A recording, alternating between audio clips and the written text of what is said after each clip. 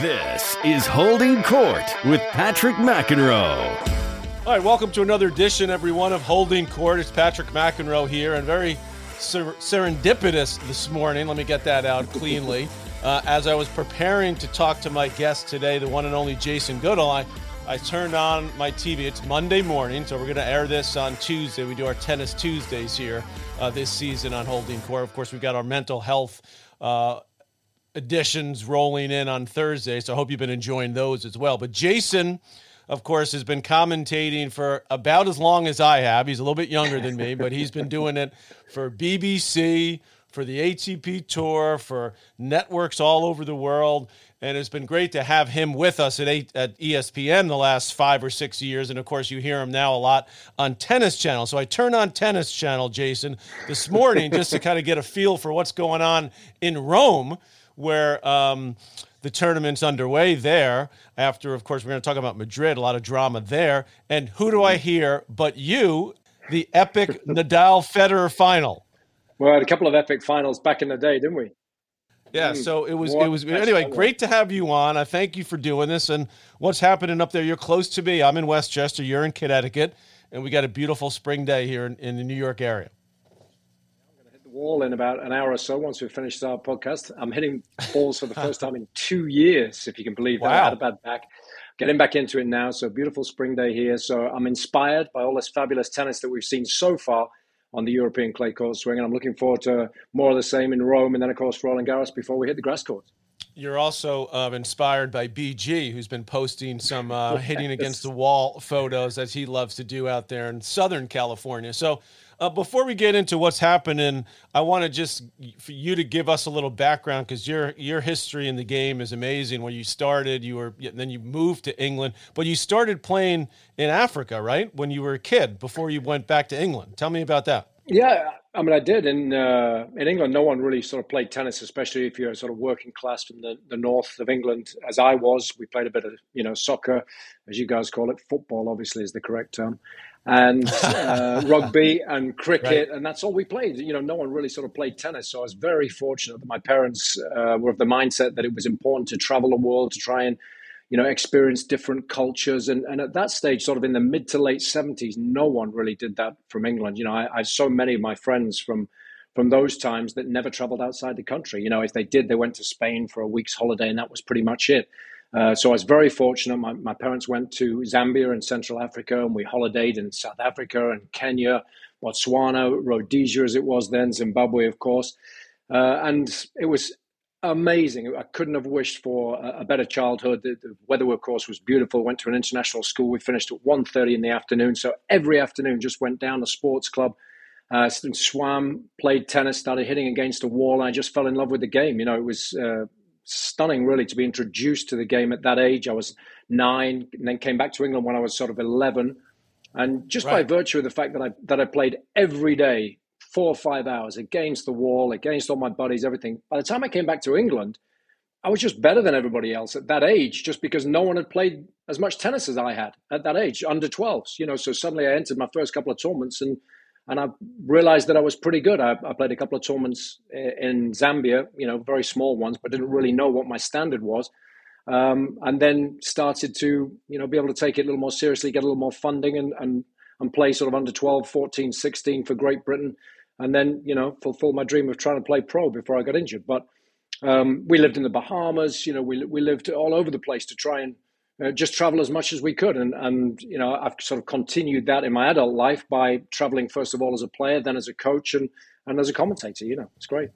When you were in your late teenage years, you're obviously doing well in the juniors over there in England. And what was obviously I went through this and I've seen this throughout the years where, as I said, similar in age, I'm a little bit older than you, but that decision of trying to, going pro or maybe trying, as you would call it, university, going to college over here in the States or maybe over in England.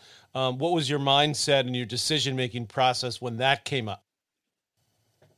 Well, it's so interesting, isn't it? Because I'm watching the Boris Becker Right. Boom Boom Boris Against the World at the moment. So I've just done the first half and I'm on to the second half. And I was the same age as Boris. So we played under 12, Great Britain against Germany, under 14. I lost to him in the final of the doubles at the European Championships, under 16. So, we kind of had very similar junior careers and obviously not very similar senior careers.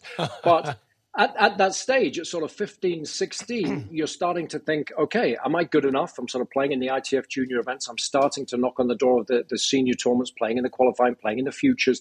And in England, there wasn't really a decision to be made. If you didn't sort of go pro at 16, then it was seen like you weren't really taking the game seriously enough. And there was no option in terms of university tennis in the UK. There certainly was in the US. But again, the LTA, who were kind of funding the best juniors in the country at that time and still do, didn't really give you that option. They didn't really have any kind of help that they could give you to try and get a place at a college in the US. And I wish that was the one big thing that I had my time over again.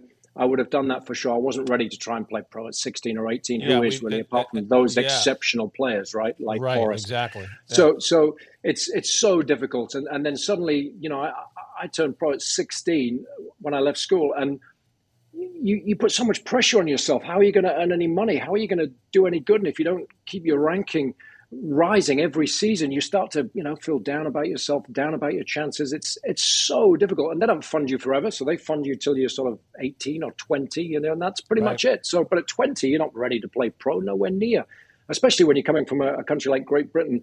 You know what it was like back in the day. We didn't have, what they have now in terms of, the sports science backup and all of that. So it's just so difficult. I wish if I had my time over again, that's the one thing I would have done. Gone to university, given myself another 3 or 4 years, got a good education. I mean, the facilities in the US are incredible. And I would have had a whale of a time. It would have been great. And then still, you're young at 22, right? Then you can go and play. You've had that experience as well. Yeah. So I wish I'd done that. We certainly do that now in the UK. They allow players to have that opportunity, and there's a much better passage now if you want to go to university, and it's not seen as a negative, far from it. And we've got a lot of good players like Paul Job that do well in the NCAAs and then have an opportunity to perhaps play pro thereafter. So it's a lot healthier now than it was then. Paul Jubb, who, by the way, went to University of South Carolina, one of my early coaches is his son, Josh Goffey, is the coach. So Carlos Goffey was originally from Brazil, and he was one of the first coaches that both me and my brother had. We call him Los. Carlos is his nickname. And his son, Josh, was another good junior, played in the juniors, tried to play pro. He's done an amazing job at South Carolina. They're one of the top teams in the country. The tournament's going on right now. They just started the regionals for the NCAA tournament. So South Carolina won their first 2. I believe they're playing one of their rivals in the round of 16. I was just looking at the draw last night. It'll come to me. South Carolina, Stanford upset. Get this, Jason. I was talking to my brother John last night. He goes, "What do you mean Stanford upset Columbia? Is this a joke? I mean, are you kidding me?" I said, "Yeah, well, Columbia was ranked like in the top 10. My good buddy Howard Boomer Endelman is the coach now at Columbia. I played junior tennis with him. So, we're just going off on tangents. Wait. Yeah, Howard Endelman. Howard Endelman. Yeah, he played. Yeah, you know him? Satellite in Belgium, and I'm playing like first or second round or whatever. I'm playing one of the local guys, and they're all going nuts for the local dude. And suddenly I hear this guy at the back of the court, and he had this long sort of curly hair back in the day. He had big chubby, bit chubby, chunky. But come on, Chase. The whoole match, he's the only dude in the whole stadium cheering me. Didn't know him from Adam. Finished the match, and I ended up being great buddies with him for like 2 or 3 years because he was trying to play a little bit. We played a bit of doubles. Him and a guy called Matt Litsky, they were traveling together. Oh, yeah. And Matt Litsky was my big rival in the juniors. Yeah, junior tennis. No way. Yeah. No way. Oh, yeah. He's from New York. World. Yes, that's right. And but Howie was such a cool dude, and then I kind of lost touch with him years ago. So I literally haven't heard his name for 20 years. So I can't believe you brought him up. He's done an unbelievable job. He was an assistant. I think he went into business for a while. Then the tennis itch came back, and he went to Columbia as an assistant, I believe, to start. He might have just been the women's coach for a while, but anyway, now he's the head coach of the men's team. They had a great year this year. They were, consistently right around 10 in the country, along with Harvard, who's doing quite well. Harvard is in the last 16, so they're in. But Columbia lost, upset by Stanford. Okay, and so anyways, my brother was telling me, how could Stanford not be? We're supposed to win it. I said, well, times have changed, Johnny Mac. All right, so you. There's so much stuff. We're just going to keep going on tangents. But the other thing I learned in doing a little bit of homework on you, and I can't believe I didn't know this because I knew you'd gotten into coaching. I knew you coached for the LTA for a number of years, and then you started your broadcasting career, which has been just phenomenal. Pam Shriver, you coached Pam. Is this true? I did indeed. And just about survived, came through the other end, just about. I mean, I laugh about it now, but I was getting a little bit of help from her coach at the time, and then he didn't want to travel as much, and so I started. And I had an arm injury, so that's why I didn't. That's why I couldn't play anymore. Just sort of 2021, had golfer's elbow, and so then I started to look into being a hitting partner and a coach and whatever, and so I started to travel a little bit with Pammy. So that was a fabulous experience for somebody with no experience as a coach to suddenly be traveling with somebody as good as Pammy. And then off the back of that, she played doubles with Mary Jo at the US Open. In that year, they lost in the final. I want to say it was to like Manlikova and Navratilova, really tight match. And then off the back of that, I started working with Mary Jo. And so that's how I kind of started to work on the women's tour. And I worked with a couple of other players, Bexy Nadelson, did a little bit of hitting with Arantxa Sanchez, stuff like that. So it was just amazing to be suddenly with the very best players in the world and experiencing the game from the opposite end of the spectrum, having played in futures and challengers and ITF junior events, all of a sudden to be playing, to be watching and to be a part of tennis at the very highest level. It was a real eye-opener, and forever grateful for Pammy taking a little bit of a chance working with me initially, and MJ as well. And when I was coaching MJ, she made the final of the Aussie Open, lost to Steffi Graf. So all of a sudden, within 6 months, I'm coming up with a game plan to try and beat one of the greatest players of all time. It's amazing stuff, but I thoroughly enjoyed it. It was fabulous.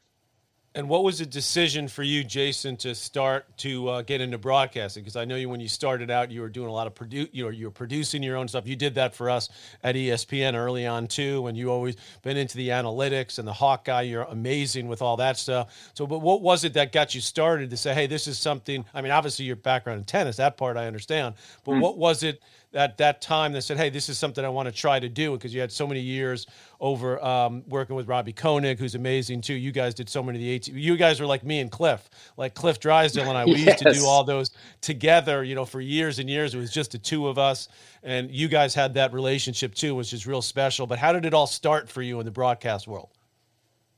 Well, so after I'd done coaching on the women's tour, I wanted to try and cut down the travel if I could a little bit, go back to England. So I started working with the LTA, and I was sort of really enthusiastic about that, trying to work with our best juniors, try and help them with the transition from playing juniors, so 15, 16 years of age, into the senior game. And, to be honest, it was the hardest sort of 2 or 3 years of my adult career, as it were, because it was just so difficult. So many of the players had such a poor attitude and didn't work as hard as they could, and got a lot of help from the LTA and felt that everything should be given to them on a plate. You're talking about the players in you're talking about the players in England, right? Yes, or the just LTA were helping, and I was an LTA Yeah. coach, so I had a squad of players, 4 or 5 players. And we'd go out, and they'd be between 16 and 18 years of age, and we'd go out, and we'd traveling to Bangladesh, Pakistan, Thailand, doing 4 weeks here, 4 weeks there, 12-week trips. Chasing points, chasing ranking points. Totally. We're having a look down the list. Where's the weakest events this week? We need to get there. We need to get some points on the board. So all of a sudden, the decision that I made initially was not traveling too much. I'm doing 12-week trips now to India and Asia, which again, great experience, loved it. But it was hard because the players didn't seem to want it as much as I thought they should. And because we had so few players in England at that time, the LTA always felt that they couldn't discipline them because they didn't want to lose those players. They didn't want them to drop out of the game because we'd be left with nobody. So it was... They had no other options, right? There's no other players that were even remotely close to the pro level. Right. So really difficult scenario, so I didn't enjoy that. And so off the back of that, I was kind of thinking, what else is there to do in the game? And this is one of the most difficult aspects, I think, for any tennis player, is that for your whole life, all you've done is dream about being a pro player. That's all you focus on every day, all day. Then you get the opportunity to do that, and then suddenly it doesn't pan out the way you would want it. And 9 times out of 10, you just end up then coaching in a club, because most of the time that's the only option that you have, the only thing that you can do to earn a bit of money without any other qualifications. I left school at 16. So, I did a little coaching, but I wanted to do something more than that, but didn't really know what the options were. So I worked at IMG for 3 months in London. Jan Felgate was kind enough to give me sort of a gig there for 3 months, just helping, unpaid, but to get a feel for what it would be like working at a big tennis agency like that. Didn't really enjoy that as much as I thought I might initially, but great to get that experience. And then started to do Tim Henman's official website, and I was going to do Leighton Hewitt's official website, Maria Sharapova's. So I was, looking into that a little bit when websites were blowing up back in the day. And then, that was okay. But again, I didn't really have that passion for it. And then suddenly I got a phone call on Sunday afternoon, just before Hamburg. So this time of the year, remember when Hamburg used to be just before the French Open? Right. Yeah, big Masters 1000 event. And I got a call on the Sunday afternoon from one of the producers there, and they said, "Hey, we're short a commentator. John Barrett's here, but we don't have anybody else. Have you ever thought about doing it?" John Barrett, one of the all-time commentators for BBC. He was amazing. Yeah, the voice of Wimbledon. So I said, "Sure, okay. What do you need?" So they said, "Well, we can't pay you. We don't have any money for flights or whatever, so you got to fly out on your own back, right? And we'll see you. We'll see you tomorrow morning, 10 a.m. Here's the address of the tournament, and off you go." I was like, amazing. Okay, so I easy jet, fly over there, pitch up in the morning, and it's 10 o'clock in the morning. Play starts at 11, and the guy says, "Oh, nice to meet you," and everything, blah blah blah. And he said, "John Barrett's up in a commentary box there. What we'll do on the first day is you just sit in with John. You can shadow him, get a feel for it and everything. And then if you feel comfortable and confident, day 2, we'll pop you in there." So I said, "Okay, great." Okay. So they had 6 matches on the slate, and John was just scheduled to do all 6 on his own. Wow. Day 1, first ball to last, right? I mean, this was back in the day. World feed. Yeah. Ridiculous. So anyway, pop up there. I introduced myself to John. Obviously, I know him. I've listened to him, on the All England committee, but I'd never even spoken to him before. So I introduced myself. "Oh, nice to see you. Sit down, put your cans on." I was like, "Well, what are cans?" Headset. "Oh, okay. Yeah. Okay. Thanks." Put your headset on. Right. And then he said, "Okay, what we'll do is, you'll hear the producer and just kind of get a feel for it. And, you'll be fine. You'll be fine." So I was like, okay. So anyway, we come up there on air, and John goes, "Welcome day 1 in Hamburg. It's going to be a fabulous tournament." John Barrett alongside Jason Goodall, and then just reaches over and turns my mic on, and I go, "Not ready." Right. "No, this isn't supposed to be happening. I'm supposed to be shouting you for the first day." And then we're into it, and he's like, "Well, welcome along." And I'm like, "Oh, okay, hi." And we go through the knock-up of the first match and everything. And then he turns my mic off with his, and he goes, "You can either do it or you can't. That's the best way to start. Anyway, enjoy." And then just turns it back on again. And we go through the whole day. We do all 6 matches. We get like a toilet break for 10 minutes in between matches. Right. They bring every couple of matches. If you're lucky, they bring you a sandwich or something in a banana, and you're good to go. That's great. But it was amazing. And I liken it to, if you know any history about the Beatles, when they went to Hamburg and they did 2 years of gigging every night, 2 or 3 gigs a night. And then before you know it, when they got their first record contract, they were such a tight unit. They were really good. Right. To do the world feed in those days was amazing, because I was watching, we did all the Masters 1000s, all the 500s, first ball to last, every day.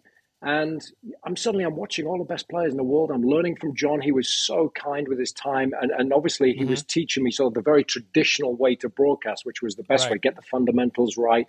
Don't talk too much, all of that kind of stuff. All of that stuff, which I ignore now, obviously. But we all do. Right. Yes.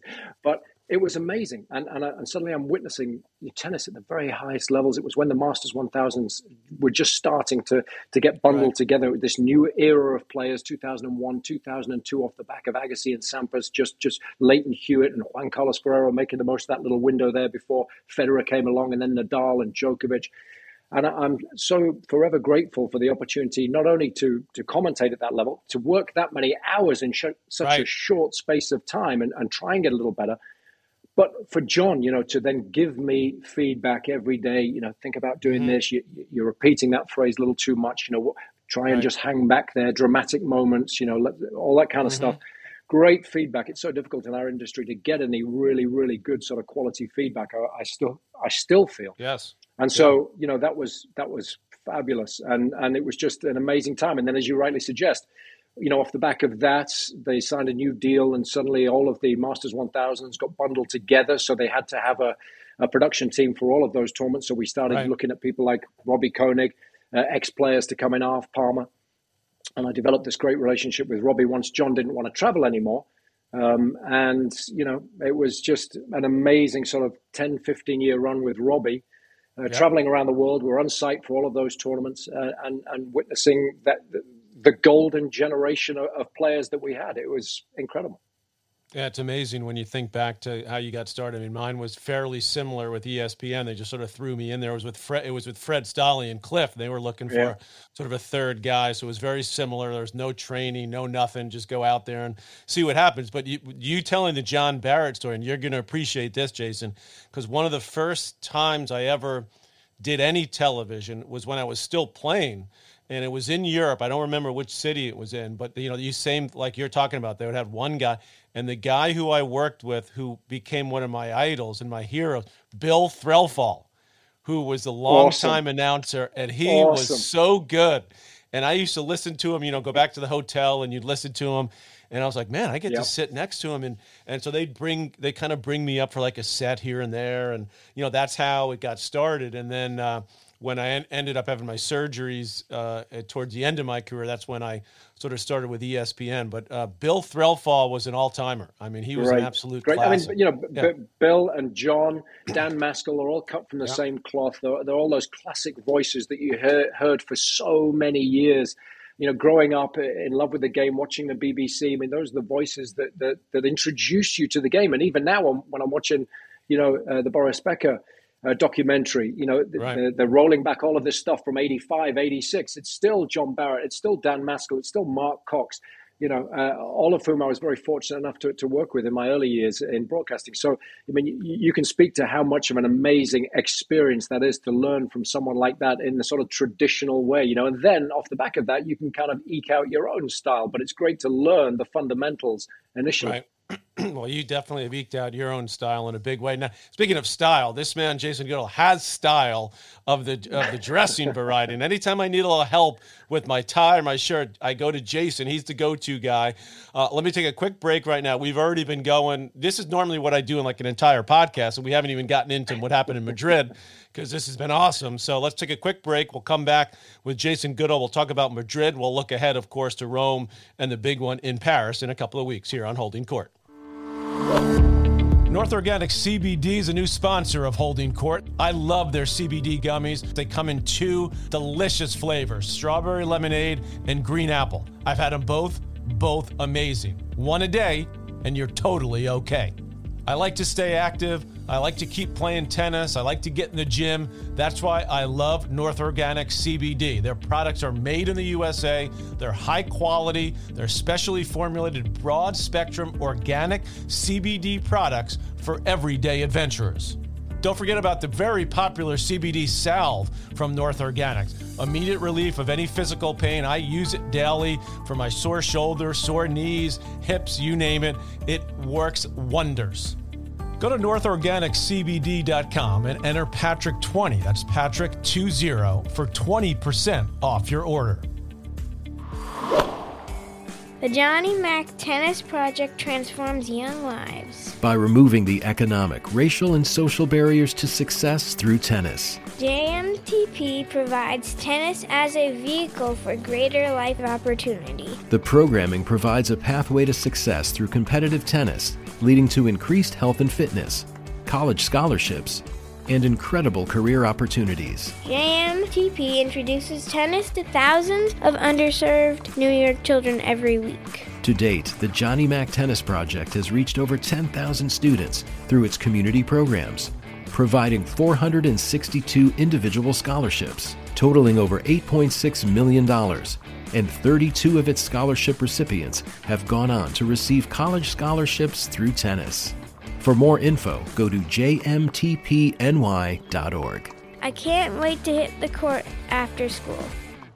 All right, welcome back to Holding Court. Patrick McEnroe, my guest today, Jason Goodall, joining me. We could tell stories forever, but I want to get your take on sort of what happened this past week. Let's start with the women, because there was a lot of drama off the court with what happened in Madrid. And I was traveling a bit this past week for the Hall of Fame. I was up there in my new role as a president there, so it was my first week on the job. I went up there for a couple days. Then I went down to the Dick Vitale's charity event. They honored me and my brother, amongst others. All the work they do, raising money for pediatric cancer research, phenomenal. And so I'm, periodically, I didn't get to watch a lot of Madrid because I was on the road. Periodically, like checking my Twitter, I see this thing about the cake in Madrid, and the big cake for Alcaraz, and then the small cake for Sabalenka. So I know you followed it. You're a big Tennis Channel guy as well, though you weren't calling it. What was your take on the cake? Well, I know it's interesting, isn't it? I mean, like down the years, we've been broadcasting for 20 years. Every time there's something to celebrate, somebody hits 500 wins on the HP Tour, out comes the cake. Somebody wins 250 matches and a 10th Masters 1000, out comes the cake. And I just imagine them scrambling in the office in the morning, like, where's the nearest bakery? Okay, can we get something on the cake, right? And so they're all sort of different shapes and sizes, and it doesn't matter to me at all. It's just nice to celebrate all of these lovely milestone moments for all of these players. But then, with Carlos, you're in Spain.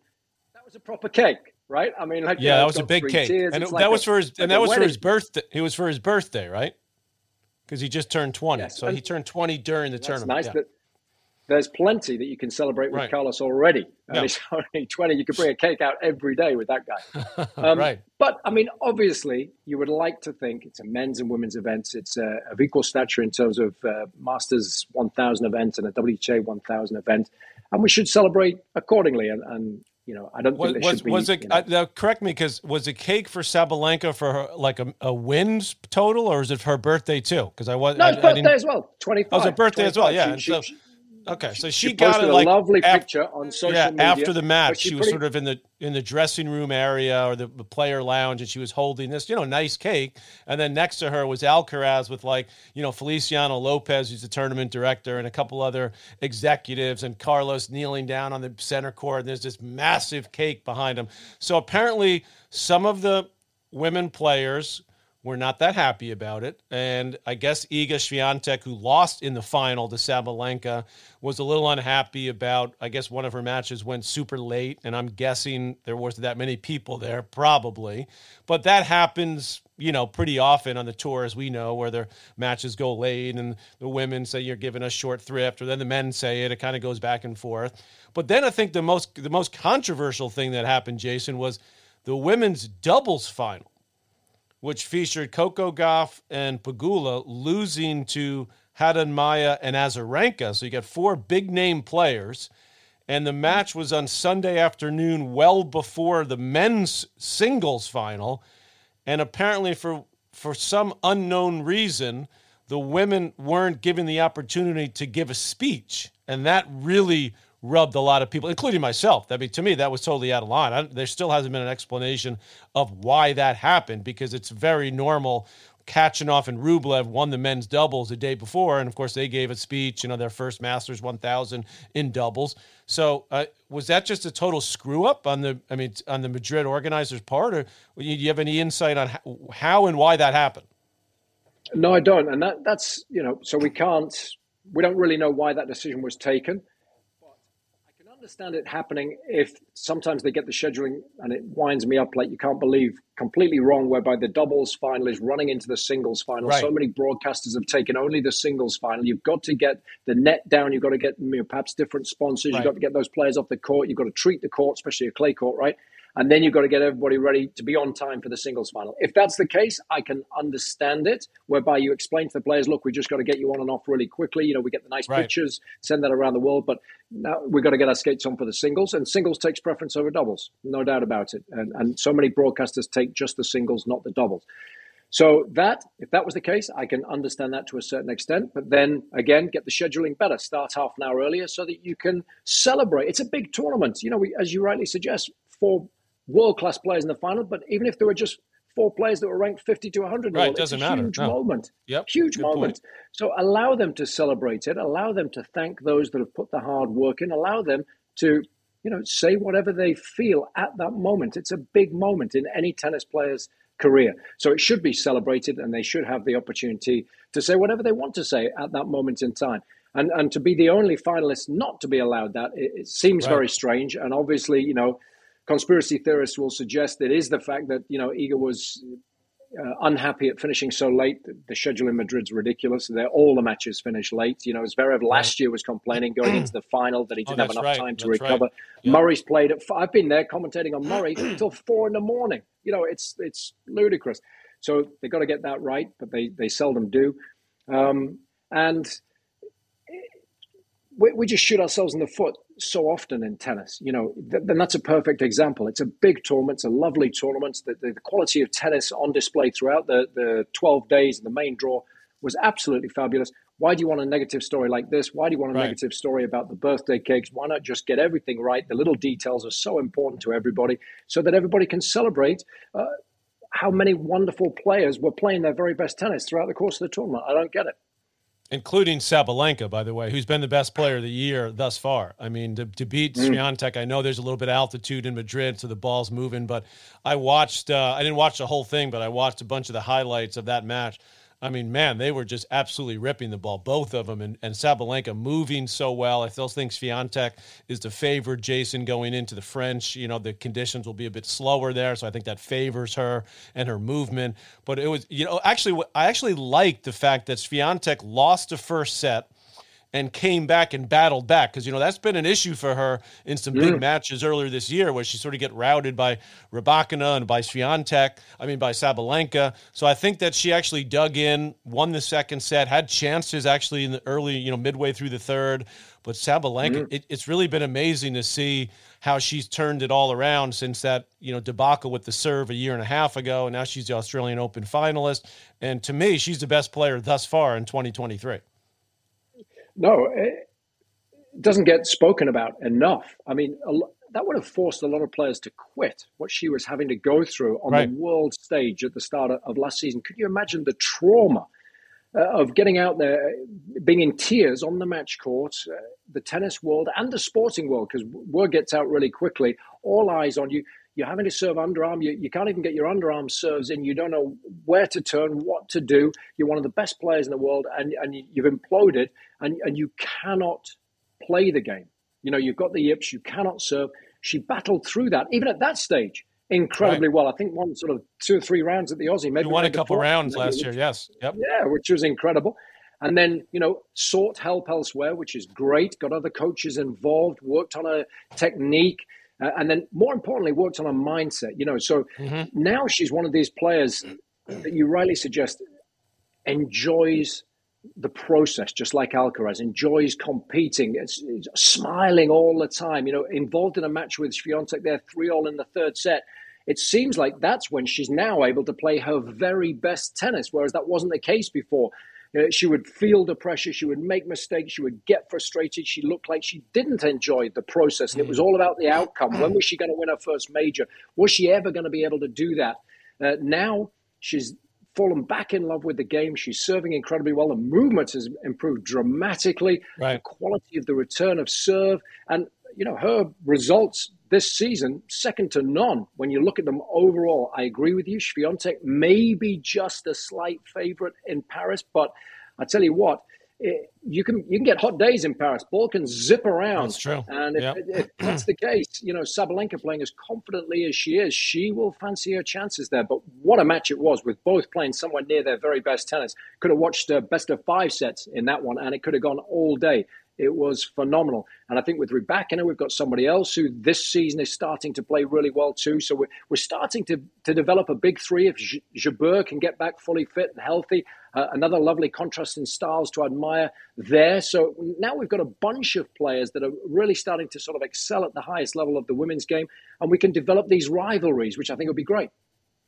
No doubt about it. And I still think even if the courts or the conditions get a little bit slow in Paris, to Sabalenka with her firepower has got enough power to hit through the court. As you said, she's moving better. Her confidence is sky high. All right, let's talk about the men now, because Alcaraz, wins it again, defends the title. Didn't even look like he was at his absolute best in the final. Well, we got to take our caps off to Struff, making the final big time as a lucky loser, right? He lost to Karatsev in the last round of qualies. They end up meeting again in the semifinals of the tournament. So you talk about the depth of the men's game. That's on display there. So Alcaraz, someone asked me the other day, Jason, French starts right now. I mean, I have to put him as the favorite. We all know, if Rafa can somehow get there and get through a few rounds and Novak. I guess, what do you make thus far of what you've seen from Alcaraz just this season, because we missed him in Australia? And then as we look ahead to the French, do you agree with me? Do you put him as the favorite, or do you want to wait and see? I guess there's nothing to wait and see because Novak and Rafa are out of Rome. So where do you come down on that? Let's start with Jan-Lennard Struff. I mean, what a fabulous tournament. And so what a great story for somebody sort of you think is at the tail end of their career. Rankings dropped outside the world's top 100. He's having to play challenges, having to play qualifying, loses in the qualifying. You think, okay, let's have a look at the schedule. Is there a challenger I can play in the second week of this big tournament? He could have played Aix-en-Provence and played with Murray. Murray wins the challenger that second week. Big Tommy Paul. And you saw who he beat in the first round, Gal Monfils. In the first round of the Challenger. Yeah. And I think moving forwards, as a quick aside, those tournaments will become even more important because all of these Masters 1000 events now stretching to 12, 14 days. If you lose early, you don't want to hang around all that time before you got to play another one in these back-to-back Masters 1000 events. So those tournaments there are going to be big now for these players to dip back in, win a few matches, and then pitch up next week strong and full of confidence. But Struff, we know him well. He's got a big game. He's always been one of these guys that's a danger. He could beat a big seeded player. He was seeded top 32 for a couple of seasons, but never somebody that you'd figure would go deep in a major, that would go deep in a Masters 1000 and perhaps win one. But what a performance. And not just the big serving, the mindset on the returns. And that was a similar case with Sabalenka, just taking the ball on, really aggressive. And obviously in those slightly quicker conditions, it worked really well. And a lot of people said that Alcaraz didn't play his best tennis in the final, but I think a lot of that is down to how well Struff played and the different style of tennis that he brings to the match court. Taking the ball early, serving and volleying. We don't see a lot and volleys. He had some unbelievable volleys. He played all low volleys, putting them back in the deep and then reading the next play. It was remarkable to see on clay. But obviously Madrid, you've got a chance to play a little bit more aggressively, but still hard to execute against the level of play he was up against in Alcaraz. No, but full marks for going the distance and not thinking, hey, I've got to the final. What an amazing story. And I'm playing Alcaraz. I've got no chance. This is good enough for me. It's been a great week. No, dug in, took it to 3 and really competed really well. And for Alcaraz, I was interested because I thought that he had to go deep in his tool bag. We saw him standing in different positions. We saw him thinking about what he had to do to try and sort of counter the style of tennis that Struff was throwing at him. So again, it just shows you what a great competitor he is. He's not just a great ball striker. So few weaknesses in his game. And again, enjoying the process. You'd think playing in Madrid, the pressure's on, defending champion, all of the results that he gets following in Rafa's footsteps doesn't faze him. He enjoys it, plays his best tennis. He wants it. He wants to be center stage. And that's that star quality that you can't coach, you can't teach. And that's so special in somebody like Alcaraz. And once he got fully fit at the start of the year, he's been a man to beat. He is the man to beat in Paris. I know that we get scared. We're going to get beaten over the head with a club by every other tennis fan in the world if we don't say Rafa's the favorite because of his record in Paris. But I don't care. Alcaraz, for me, the man to beat. And he's learned from the scenario last year where he felt the pressure against Zverev. He played so well prior to that. And he said afterwards that was difficult for him, but he learns so quickly, doesn't he? So, and then off the back of that, we just don't know with Novak, how's the arm going to be? Didn't play great in Monte Carlo, and obviously playing with a sleeve on his arm. I've seen pictures of him practicing without that sleeve now, but we just don't know. For Rafa, he has to get matches under his belt. But remember the start of 2022, he'd been off. He played Washington, I think, through the only event that he played in 6 months. He won a 250 in Melbourne, ends up with his hands on the trophy. So he's good enough over 5 sets, play himself into form, You play him in the quarters and semis and he's fully fit, it's a different ball game. But at the moment, Yeah. for me, Alcaraz is the favorite. Yeah, and I agree. And I think what you said about both Rafa and Novak spot on, and we'll just have to see how they look in that first round or two. And there'll be a lot of eyes on Rafael Nadal. Let's hope he gets there, actually, because there's still some question if he's actually going to show up. But other than those guys, I mean, let's go down the list. I've got Sinner in there. I've got Rune in there. You know, Tsitsipas has been solid, as always, on clay. Can he go the distance? He's been close before. Who do you like of the other guys? You know, I should throw a bone to Taylor Fritz because he's played well on clay. I don't see him being a factor to win it in best of 5 at Roland Garros. But who do you think is you're looking for to make a big run? I'm looking for Rune myself because I think he's physically. I mean, to me he's a phenomenal athlete. I know he's rubbing some people the wrong way, including a lot of the other players. But I think he'll learn, and I think he's got some moxie. He's got some attitude. But I think he's got more than anything else. I think he's got game. Well, and the most important aspect of all of that is that he believes in himself and he doesn't care if he plays the villain in any scenario. It was the same scenario in Madrid. I think he was playing Davidovich Fokina, wasn't he? He finished late up against the local favorite. Everyone's booing him. Everyone was booing him in Monte Carlo. He didn't care. He played better when that was the case. You know, so I've had this conversation with a couple of other colleagues, and they're like, you know, he'll learn and he needs to change and this and that. And I said, well, you know, perhaps he will when he matures a little bit. But if he doesn't, the most important thing is that he just doesn't care. And that, you know, if he doesn't mind what anyone thinks about him, then it doesn't matter. As long as he can play his best tennis in those circumstances, which it appears to be the case, then it's no problem. But he's improved a lot. The forehand's improved. The big serving now, the speed that he's got on his second serve now that he never used to have. The ability to play with the drop shots, just like Alcaraz does, come into the net, play aggressive all-court tennis. I love watching him play. He's a great showman. He's had physical problems, hasn't he, over the course of 5 sets earlier in his career, and he struggled a little bit towards the tail end of Monte Carlo because he got a late finish the night before. So again, if you get bad weather in Paris and it's best of 5 sets, that might be a factor. But someone like Rune, quarterfinalist last year, had the win over Tsitsipas, didn't he? That was his kind of big breakthrough at the majors. So I think you've got to keep an eye on where he is in the draw. Where will Rafa fall in the draw? Where will Novak? You know, how many of these players do you have to get through in order to make the final? Where will Alcaraz? Will his draw be a little bit easier? Someone like Sinner knocking on the door, working with our good friend Darren Cahill. Big improvements in his game as well. Getting very, very close to a major breakthrough. Somebody else who'll want a really good tournament in Rome and then to be able to back that up at Roland Garros as well. Davidovich Fokina, someone that's really, really exciting early on. You might get a couple of great matches out of him, but somebody that's not, I don't think, going to be knocking on the door from the quarterfinals on, but yet still very, very exciting.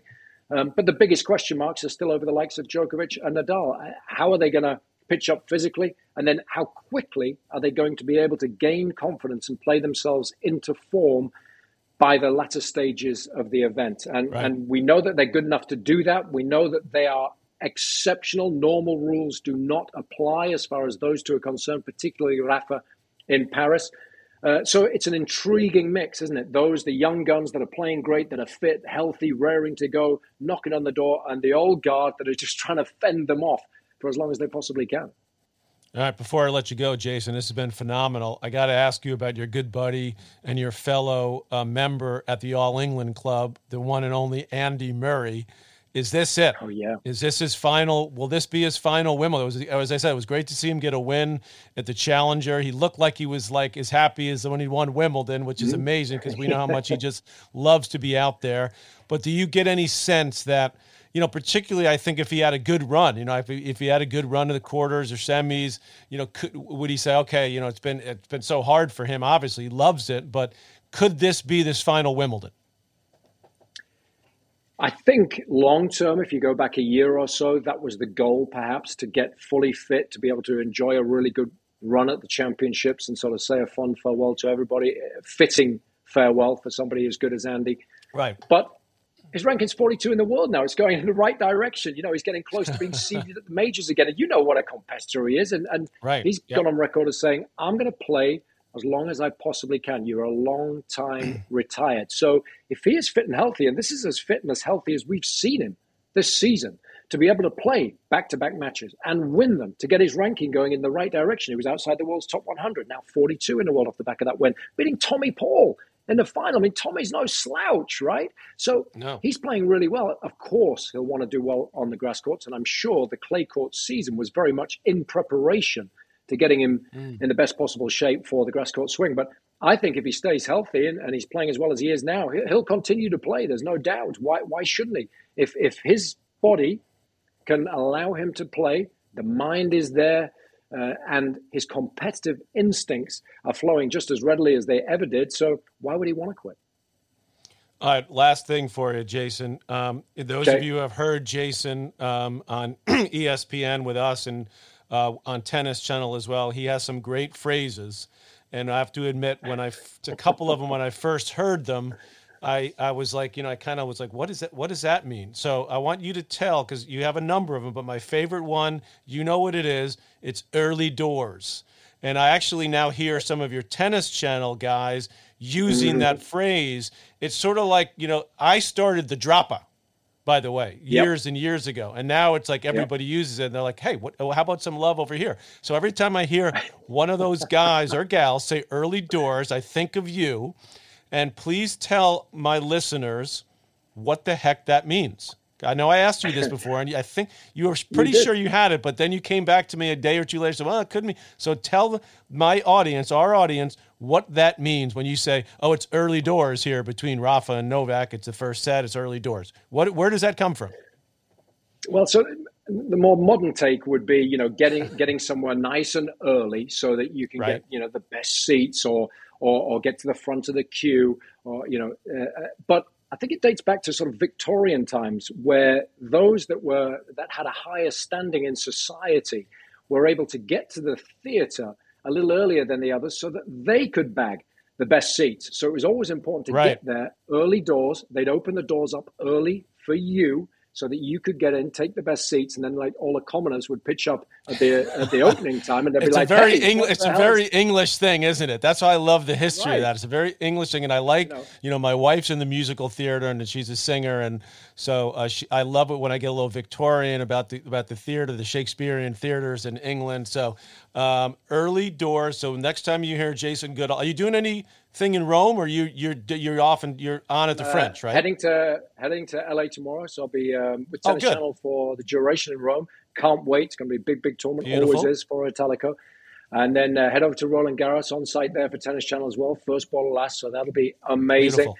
And then I'll change my shoes from the herringbone soles to the little studs. And we'll head over to Wimbledon. Cannot wait. It's going to be a great summer.